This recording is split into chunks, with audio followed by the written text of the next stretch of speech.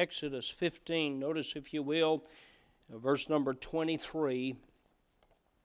And when they came to Marah, they could not drink of the waters of Marah, for they were bitter. Therefore the name of it was called Marah. I preached this morning on the subject, bitter can make better. Let's pray. Heavenly Father, I want to be a blessing this morning to our people. There are so many of these folks that I've prayed for this week.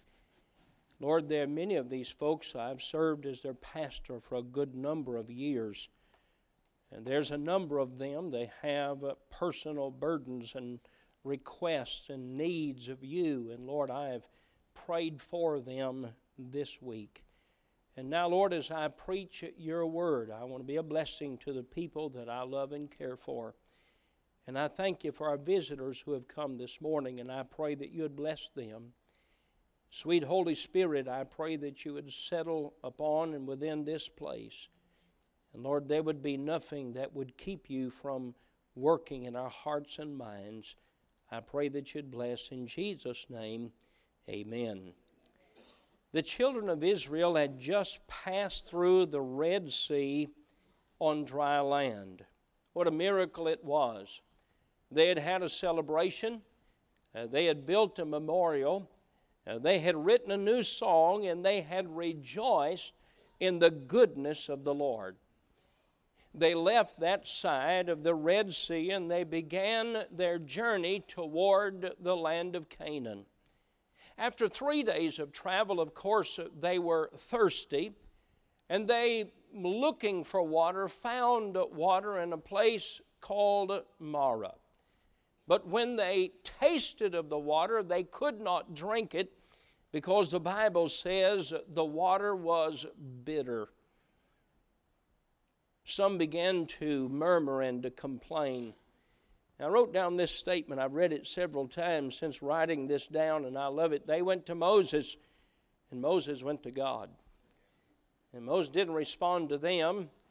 He didn't respond to their complaints. He didn't respond to their attitude. He simply took their need, and he went to God in prayer.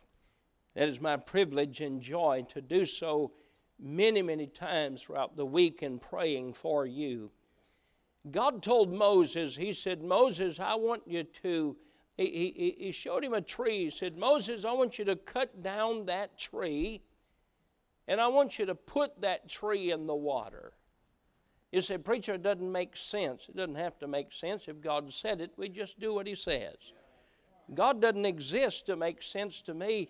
He knows more. His wisdom is beyond my understanding. Said, Moses, I want you to cut down a tree. By the way, every story in the Bible points to one central figure, and that's the person of Christ. We'll see that again in a moment. He took the tree and he put it in the water, and the Bible said it made the water better. They were able to drink the water. The Bible says that after they left the place of Marah, they continued to travel. And they traveled just a bit further, and they found a place by the name of Elim. And there they found great water, good water. In fact, the Bible says 12 wells of water. And it was also a beautiful place in that there were 70 palm trees. So you can imagine what a beautiful place Elim was, and it was a place where there was good, plenty, and sweet waters. Now, there are three things I want us to observe in the beginning from this passage of Scripture. I want to point out, first of all, these people are in the will of God. They're leaving Egypt. They're going to Canaan. And in the will of God, they found bitter water. Now, hear me well. You and I are going to face some bitter waters in our life. That's just the way it is in this sin-cursed world. There are going to be things that come into our life that's going to be as them. They saw the water, they were thirsty, anxious to get to the water, but when some tasted the water, they spit it out. They said, this is bitter, you can't drink this water. There are some things in life that will come our way that are just not enjoyable. There'll be some setbacks in our life. There'll be some times that someone will ask you, how are you doing? And you're going to describe it as we've all used the statement, well, every time I take a step, I get knocked back too.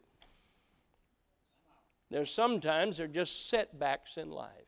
Sometimes there are sicknesses that come to our life. Nobody enjoys it, but it is a part of life. Sometimes there are sorrows. I spent some time this week praying for those of you who have lost a loved one this year. I have a long list of friends and folks that I've stood before their casket and preached their funeral to their family, and heaven's going to be a wonderful place. Some have gone to purchase a Christmas tree in recent days, and some have taken a Christmas wreath to lay on the grave of a husband, a wife, a family member. Sorrow is a part of life. Sorrow comes to all of us. Sadness has come. Things that bring sadness, just the normal changes of life. There's some things that, you can't eat as much candy as you used to. That's a sadness in life. I used to be able to eat all of the fudge that people could bring me on Christmas, and I can't do it anymore, but I give it my best shot. But there are difficulties, and kidding aside, there are bitter waters that come. And they come to people of all ages. They come to teenagers. Difficulties come to young couples. They come to folks that have been around a while, and seasoned Christians. All of us come to the place that there are bitter waters. The second thing I want to point out in this passage of Scripture, the tree made the difference in the water, and that's a picture of Christ, the cross of Calvary. Jesus makes a difference. So what do I do to make it through the times of bitterness? I put Jesus in that time of bitterness. He said, Moses, cut down that tree and I want you to put it in the water. It may not make sense, but if you do it, it'll make the water drinkable. Now, it may not make sense about trusting Christ as Savior, but that's just the way it is. That's what God said to do. He said, all have sinned and come short of the glory of God. The penalty of sin is death and hell. Jesus came to die on the cross and pay our sin debt for us. We have a choice to make. We can receive His payment for our sins or perish forever. The most sensible thing to do is just do what God said. I'm glad I don't have to understand it, just obey it. And I want to say, those that face bitter waters today, you get on your knees and you say, Lord Jesus, I need your help. That's putting Christ in the difficulty of life. Now, Christ in our lives make things on this earth bearable. Now, I'm supposed to say this later, but I can't help but say it now. Elam is coming. We step on the shores of glory, dear friend. 70 palm trees and 12 wells of water won't hold a light to what we're going to enjoy when we get to heaven. There are folks here today, they've buried their children, they've buried grandchildren, and we make the statement that's not the way it's supposed to be. And while holidays are time of joyous occasions and happiness, there's an empty seat that brings us sorrow. And the only thing that helps us through is the fact that we say, Lord Jesus, I need your help. And I'm glad He's always there to help us. And it makes the bitter bearable. Hey, but Elam is just ahead. So I say, first of all, bitterness comes to everyone. Second of all, the tree made the difference in the water. Whatever you're facing today, bring Christ into it with prayer and faith, with His Word, and claim the promises of God. And then I want to say, number 3, an observation of this passage that we read. They did not turn back when they found bitter water. They obeyed and they pressed on. Now imagine what it would have been if they would have given up, if they would have turned back. They would have never made the bitter waters bearable. They'd have never found Elam. And you may be at the place today that the water is bitter and life is difficult, and you're working to trust in God and to make the difficulty bearable. But I want to say they pressed on, and as you press on, better days are coming. We must press on. Now I make this statement, and this is the message. bitter waters can be a good part of life. Let me explain. In 2 Corinthians chapter 12, the Apostle Paul, the great Christian, whose life had been transformed and changed, the man that persecuted Christians and persecuted the church and tried to stop the gospel of Christianity, was saved himself, and he became the great spokesman of the gospel, not only to the Jews but to the Gentile nations. As Paul served God, you would think Paul should never have a problem or a difficulty. Here's a man, if there ever was a man that gave everything in his life to serve God, it was Paul. And yet Paul faced bitter waters in his life. And Paul went to God in prayer, and here's how he described the difficulty in his life. He said that God had given to him a thorn in the flesh, and he described it as the messenger of Satan to buffet him. And it seemed that there was a physical problem that Paul had, and Satan used that mentally all the time to hit him with and to say, God doesn't love you. If God loved you, you wouldn't have this thorn in the flesh. If God loved you, you wouldn't be facing this. If God was such a God of love, you wouldn't face these bitter waters. But Paul didn't believe that. He believed in God, and Paul pressed on. In fact, he used the words pressing toward the mark. There were 3 times or seasons of prayer that Paul went to God, and he said, God, would you remove this thorn that's in my flesh? Would you please take it away? It's painful physically, and it hurts mentally and emotionally. And God responded by saying, no, I won't take away the thorn in the flesh. I won't take away what's making you weak, but here's what I will do. I will give you my strength in your weakness. In fact, it was so good, Paul said, I'm glad he didn't take away the problem. I'm glad he didn't take away the bitterness or the bitter waters, because the bitter waters caused me to turn to God, and he gave me something better than taking away the problem.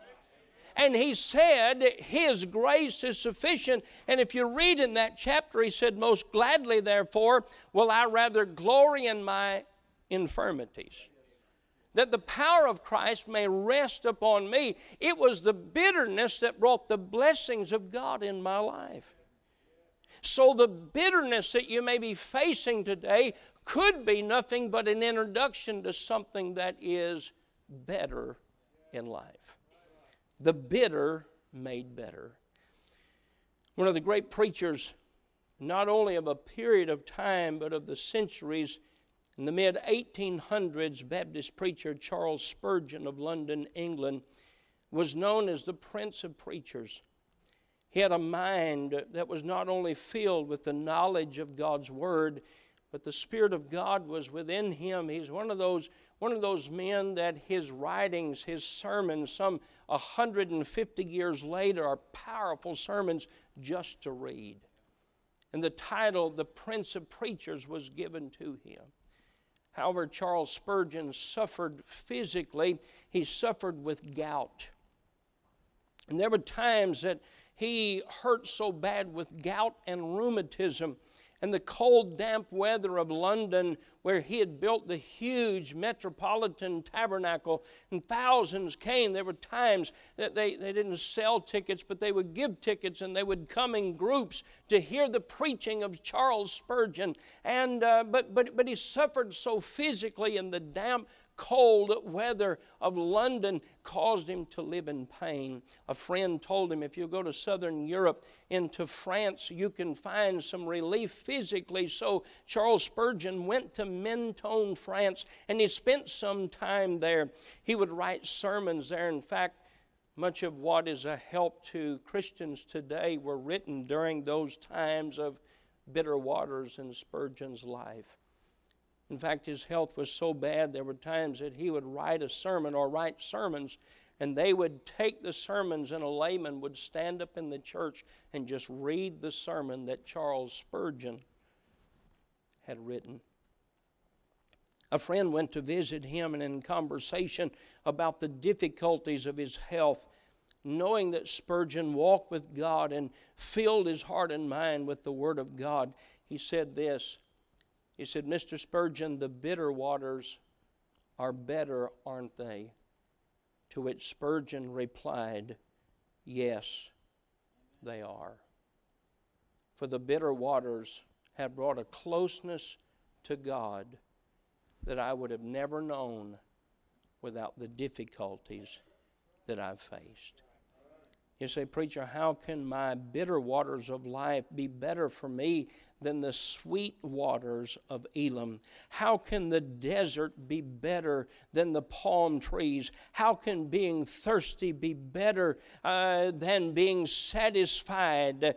The answer is this: it's often the bitter that brings about the many things that we desperately need, but we would never look for unless we faced the bitter waters.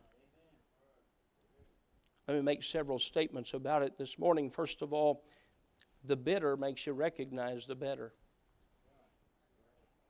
Can I tell you something? When they drank of that bitter water of Marah, and they said, you can't drink this. When they put the tree in and they took a drink, they said, that's good. Sometimes a comparison to bad helps us to recognize what is good. The bitter makes you appreciate when you get the better. The bitter makes you thankful for the better. The bitter makes you thankful for the better. The bitter keeps you from taking for granted the better.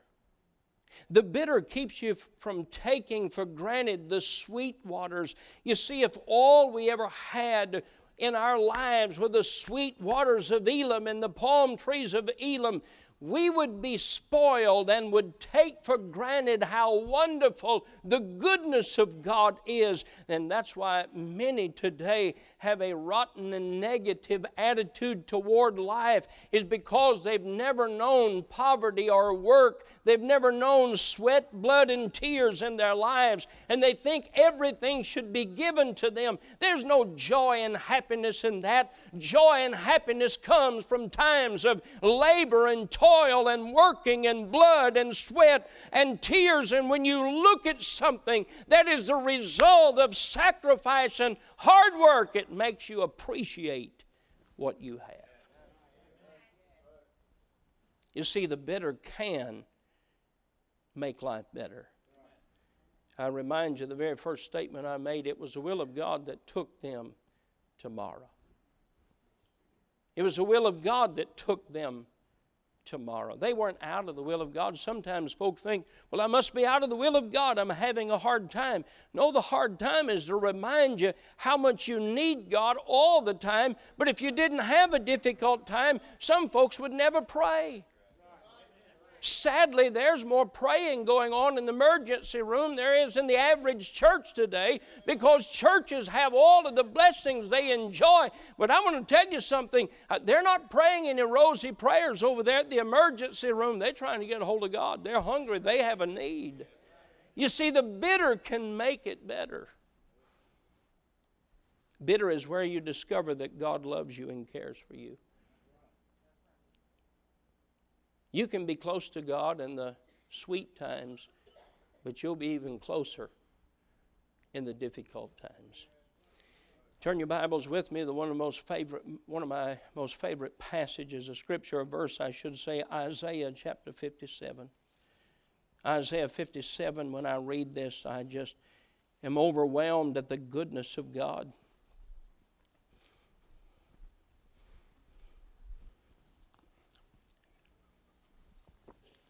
Isaiah 57:15. For thus saith the high and lofty one that inhabiteth eternity. Now you can read it and say it, but you can understand that. God is so big, He inhabits eternity. God always was, God always is. He always will be. That's how big God is. You'll never remember anything that God wasn't there, and you'll never imagine anything that God is not ahead. God is as big as eternity. I have to tell one of my favorite stories. This is a true story. R.G. Lee was asked by a young preacher. He said, Dr. Lee, he said, you know, They're now doing organ transplants. They can take a kidney out of one person and put it in another. They can take a body part from one person and put it on another. And Dr. Lee said 75 years ago, he said, yes, I've heard that. He said to him, he said, Dr. Lee, who was one of the most intelligent preachers of all times, an orator of a preacher. And the young man said to him jokingly, he said, I wonder if when you die, if I could have your brain. Here's what he said to him. He said, son, you can't put Grand Piano Works in a honky-tonk cage. And what he meant by that, he said, what's inside a grand piano won't fit in your upright head. That's what he was saying.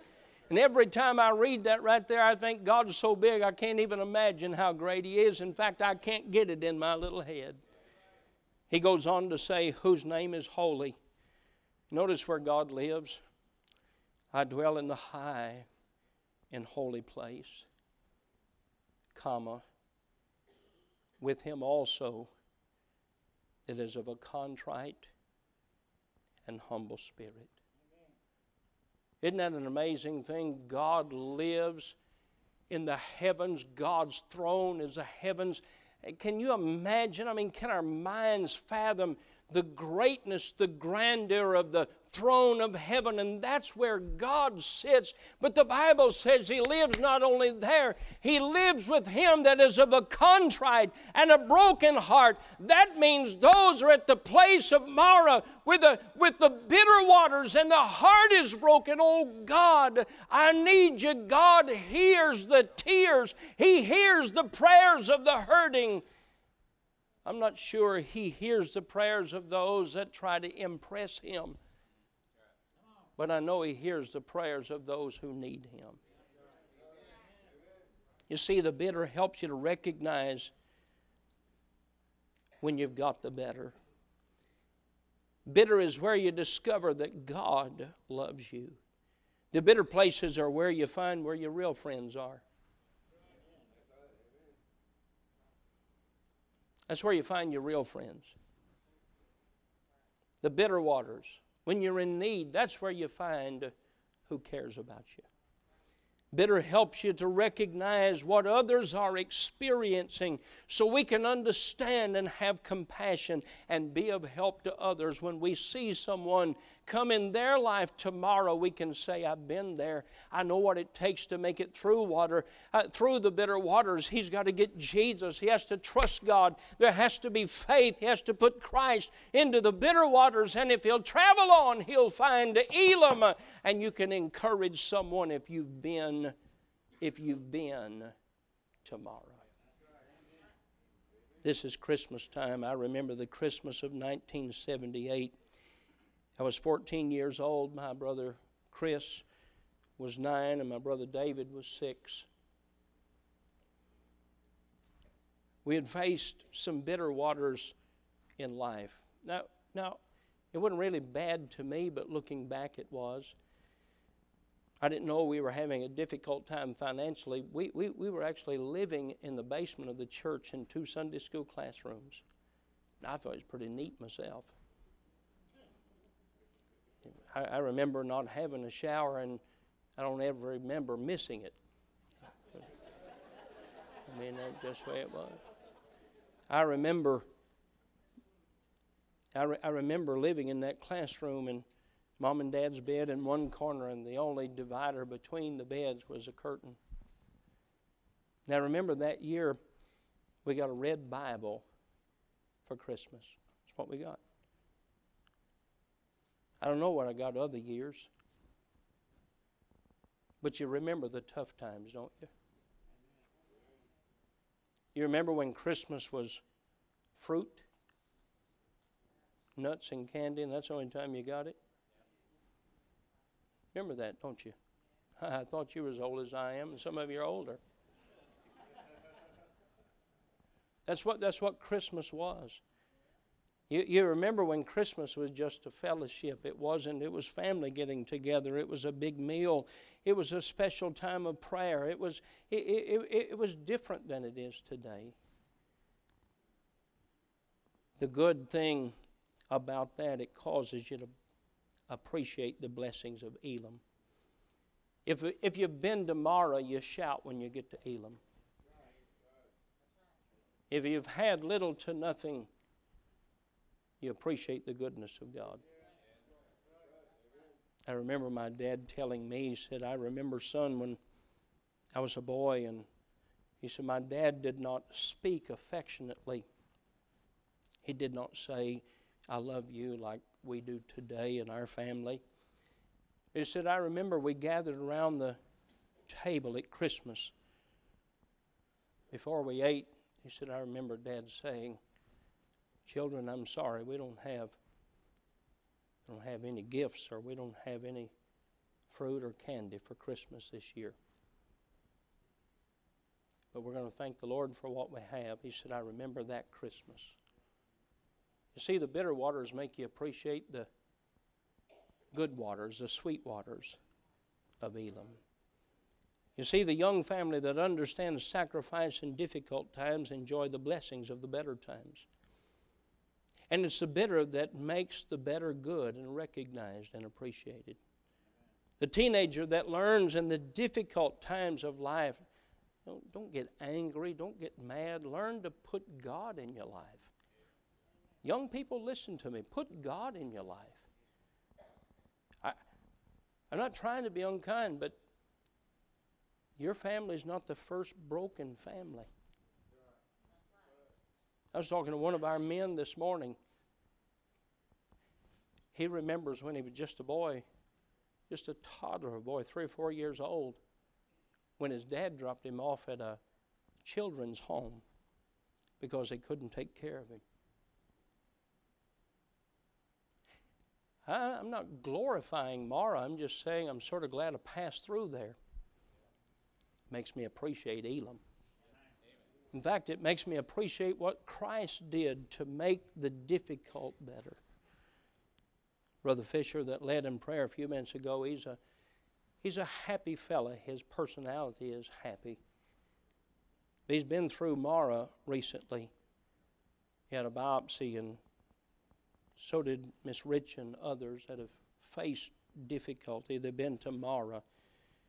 But they told him, they said, we're not quite sure. We need to do a biopsy. When can you do that? Well, it'll be 5 weeks away. Can you imagine that? Just 5 weeks. I don't know how many times that we've talked about it. I prayed with him. I prayed for him. Can I tell you something? He would always enjoy Christmas. He's a happy person. In fact, he enjoys every day, whether it's Christmas or not. He eats like it's Christmas every day. But can I tell you, Christmas is going to be extra special this year because of what it might have been and what it is for others. So I'm going to make 4 statements and I'm finished this morning. Number 1, don't be angry at God for the bitter waters. There's some of you there today. You've tasted of those and they're not good. Now, I'm not making light of those, and I'm not saying they're not real. They are real. And your tears have mingled with the bitter waters. Don't be angry at God. Second of all, as he showed Moses the tree and he said, cut down the tree and put it in the water, I say to you today, put Christ in the bitter waters.